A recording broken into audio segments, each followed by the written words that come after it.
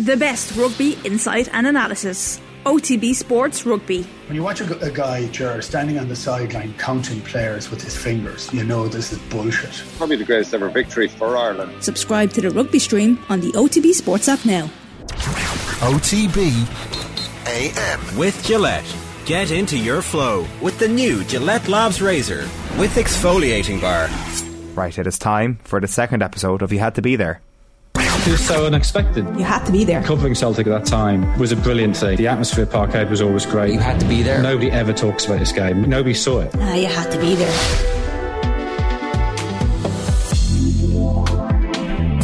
The gauntlet was very much laid down by Jonathan Wilson last week in episode 1 of this. You can listen to it back in our podcasts. Dan MacDonald is next man up as we go through some of the best live performances a journalist has ever seen, in the flesh of course. Dan, how challenging was this for you to put this together? Pretty challenging, yeah, because you don't want to, like, I know it was described as like greatest individual performances, but then I did listen to Jonathan's piece last week, and he threw in John Kennedy for Celtic, which was a memorable individual display, but I'm not sure if he's suggesting it was a better performance than, I presume, he's watched Messi in a Classico or something like that. It's the ones that stick with you, and I kind of find it hard because, like, this is the classic sort of, I don't know, journalist sort of coming across like a bit of a prat without meaning to, but you've been to so many games and you've been to a lot of, I'm lucky to have been to the last, I think, 3 World Cups and quite a few major tournaments, that you sort of start to forget them. You lose, I think, the feeling, ones that made you feel like a fan. And the sad thing is, like, you stop feeling that way, I think, because you're often just immersed in your own world. You're actually sort of, you see great things, but it's very much in the context of, yeah, but I have a deadline here, and you almost lose some of that magic, or I have anyway. Maybe other people manage to sort of retain that. So I actually had to really think about it, and to try and think of ones that genuinely I was sort of thinking about it sort of 24 hours later, and I actually had that sort of lasting impact, rather than sometimes there's ones that they just, like, that was great, but they sort of go into the dustbin of history of your mind, like, pretty quickly. But I also think as well, people move on from sporting events a lot quicker now. They don't linger. There's so much, I don't know, people don't, you move on to the next story. You have these incredible Champions League games in recent years, like Barca, PSG, and all these comebacks, the Liverpool one. But it has to be almost extraordinary to live in the sporting cycle, beyond a week, what I mean? But and there's possibly a conversation in there around individual moments as well, that maybe in the modern football we've got these super teams as opposed that's to actually a very good point. The framing here is about singling out players. Yeah. There would be nights that I associate with teams rather than individual players, like that. I mean, I mentioned it earlier, like that Dundalk run in 2016 was amazing, but I associate it as a team, so I couldn't pick out one thing from that, but I did sort of pick out a couple of stories which are a little bit more, for me anyway, my team is a little bit more almost seeing people before they were famous, or seeing them as they were about to take off. I knew them before they were cool. Well, sort of, yeah. It's like I saw this band in Whelan's, before they sort of took off or something. There's a small bit of that in there. Yeah. So our first band that you've seen before they became well known is Wes Hoolahan. Wes Hoolahan. I had to. This was the last one that I included. Like, similar to Jonathan last week, I'm doing it in chronological order. So this is 2004. A game between Shelbourne and Finn Harps, which wouldn't necessarily live long in the memory, only for the fact that this was around the time you're realising, and a lot of people have realised this earlier, but maybe just sometimes you see it in the flesh, you see the hype coming to life, is that this Wes Hoolahan fella is pretty good. And the clip is out there on YouTube if people want to look at Wes Hoolahan, Finn Harps. They'll find this goal that he scored, where he sort of executes this 1-2, and this sort of perfect deft chip that just drops in underneath the crossbar.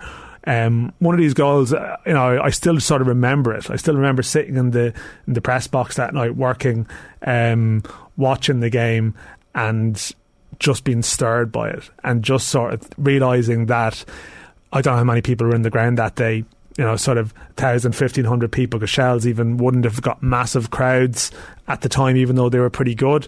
But you're realising, yeah, I wish more people could see how good this guy is. And there's always a part of you with those the League of Ireland geniuses, of which there are many, and there's been many over the years, like Tony Sheridan and Liam Coyle and these incredibly talented players who you always fear there's some kink or something that's going to hold them back from getting to the stage that they deserve, that you're looking at this going, this is a special talent that, like most people, like everyone tries to play football when they're a kid, and this fella has a talent that's in the 0.001%, and yet you're thinking, I really hope he gets that stage to do it. Did he get that stage he deserved, do you think? Like, to its but he did eventually. Like, Wes still scored it. Like, I mean, that's the thing, why I think a lot of people probably felt the emotion of his goal against Sweden in the Euros in 2016. That there was 12 years after.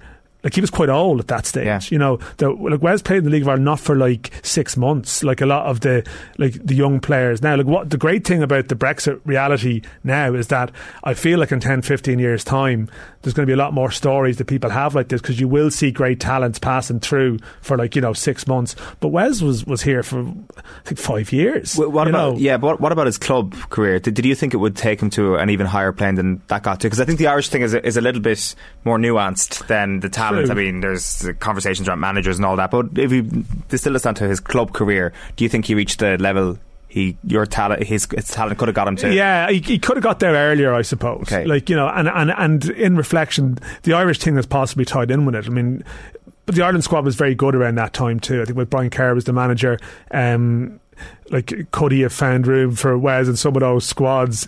But it wasn't as much of a debate and a discussion then. And to be fair, he had a Premier League squad. And the thing about Wes is, it took him a while. I mean, he went to Livingston and didn't do especially well, and then went to sort of England and worked his way up the levels there, and probably had to get fitter and do make certain improvements in his sort of lifestyle, which I think he's spoken about in the past, which he did. And so maybe it's not, sometimes it's football's fault that Wes didn't get to where he was, but maybe he himself could have addressed some things a little bit earlier and got to the top of the mountain a little bit earlier. But I think there was possibly always a certain joy that a lot of people here took from Wes eventually doing his thing in the Premier League and being part of a big landmark moment, like an Irish goal at a major tournament, because I mean, over a decade earlier they were saying someone has to realise how good he is, how good this guy is. Next up is an international game between Croatia and Germany in 2008. Yeah, so this is Euro 2008, and this is the first tournament I went to, the first major tournament I went to, and there's always maybe there's a personalised element to that you're particularly nostalgic for that, because it was like, this is great, like I'm at a major football tournament here. And it was the summer that Modric had just joined Spurs. So this classic thing where you will have in a major tournament, we all do it, it'll happen later this year, there'll be some smaller nation playing and some exciting young player on the team there's loads of Premier League interest in him, or he's on his way to the Premier League, and you'll watch them with a little bit more interest. But this was in a place called Klagenfurt, and it was one of these grounds which is rare. A lot of the major tournaments, you're up at a perch like the Aviva, like you're looking at this stadium like a sort of a Subbuteo pitch down below you, but this is one like White Hart Lane, the old White Hart Lane, and a few places where you're right at pitch level, like sort of 3-4 seats from the front, so you're watching the game with the perfect sort of ringside sort of seat. And Croatia beat Germany, and Modric was sensational, and it was just so obvious and as clear as day that this guy is a world-class operator. And again, and it maybe there's a bit of that with my list with some, it wasn't like one particular moment, it was more just that sustained quality across the game, this control, this sort of degree of sort of just slowly, you appreciate more maybe when you're there, just the little runs, the little passes, that he was sort of controlling everything. He was controlling the pitch, everything was on a string, and he was sort of he was holding it. And again, just one of these moments where you're thinking, even at this level, this fella can go so much further in where he can do. And maybe I've seen performances from people and they've dropped off a cliff 2 years later and that's it, and maybe it's grown in my mind, it's become even a bigger game or a bigger moment because he's gone on to be like a sort of a phenomenon. Like, and it wasn't just hype. He was the real deal. But yeah, that's a memory that will always stick in my mind, that one. Class. So that's Modric in the group stages of Euro 08 against Germany. The next one is relatively niche. Yeah, I needed something niche in there. I definitely did. Like the League of Ireland European Games. I mean, it's very topical because we're talking about a round of them today. And this is Shamrock Rovers Partizan Belgrade in 2011. This is the second leg of the playoff tie. Rovers had drawn the game 1-1 in Dublin. Gary McCabe, Katie McCabe's brother, got a late equaliser. And going over there, like, you know, there was only 4 Irish journalists went, and in reality it was sort of the Lions Den stuff, and you're selling it thinking, yeah, I think they have a chance of getting through, but probably deep down you're thinking, I mean, this is very unlikely to happen. And one of the things about that Shamrock Rovers team is that they probably struggled in the goalkeeping department that year. So Ryan Thompson is a Jamaican goalkeeper who wouldn't have had a reputation of, well, this is a top keeper in the league. He would have had some good days and he would have had some bad days. You know, he would have had some ropey days. And you're sort of looking at him going to Belgrade, one of the best atmospheres I've ever been in, the Partizan Stadium. They're expecting this to be a night where they qualify for the group stages of the Europa League. And I think it was around 5 or 6 minutes into the game, he's taken a kick out and he pretty much kicks it straight to the Partizan striker. This classic sort of gaff, right, where you're thinking, oh no, like, this is a horror show. This is the nightmare coming true. Like, he's going to struggle here. And he actually managed to save the shot that came straight back at him. And it was one of these moments where you're thinking, I kind of wonder, could this night be something a little bit different? And it sort of went from there, that although Partizan went 1-0 up, Thompson just starts to make some really good saves. He's having one of these nights. Again, there's a clip that's out there of him, like, one incredible reaction save where the ball comes into the box, ricochets off a Partizan player, and he somehow, that classic one that the goalkeepers do, the change of direction, the quick feet, and he sends out a hand and he pushes it round the post. And it just, like, it was one of those nights. Then Patrick Sullivan scored an incredible 30-yard volley, and Shamrock Rovers go on to win 2-1 after extra time. The first Irish club to ever qualify for the group stages of a competition in this, like, heaving stadium in Belgrade, where there's, like, they're booing their players, they're slaughtering their players, but they give a massive round of applause and ovation to the Shamrock Rovers players coming off the pitch, because they knew, like, this was a sort of a pretty small club having a pretty big moment. I think there was like 35 Shamrock Rovers fans there. There was big security concerns about how they would be treated. I remember even arriving in Belgrade, and everyone who arrived at Belgrade, we were taken into an office, and there was a security guard there and a local police guy there who gave us all individual instructions on how to conduct yourself while in Belgrade for this trip. Wow. I think they thought that there was going to be, like, all this trouble or this edge or something, and that didn't materialise. And, like, the Partizan were, I mean, it was a pretty intense, angry place, but more so directed at their own players. But in the midst of it, you have this goalkeeper who possibly would have been described as, you know, a ropey one, just having one of the nights of his life, gets away with that early mistake, and as the game goes on, he gets better, doesn't concede another, and they go into the group stages and they're playing Spurs and all of that, and he leaves the club.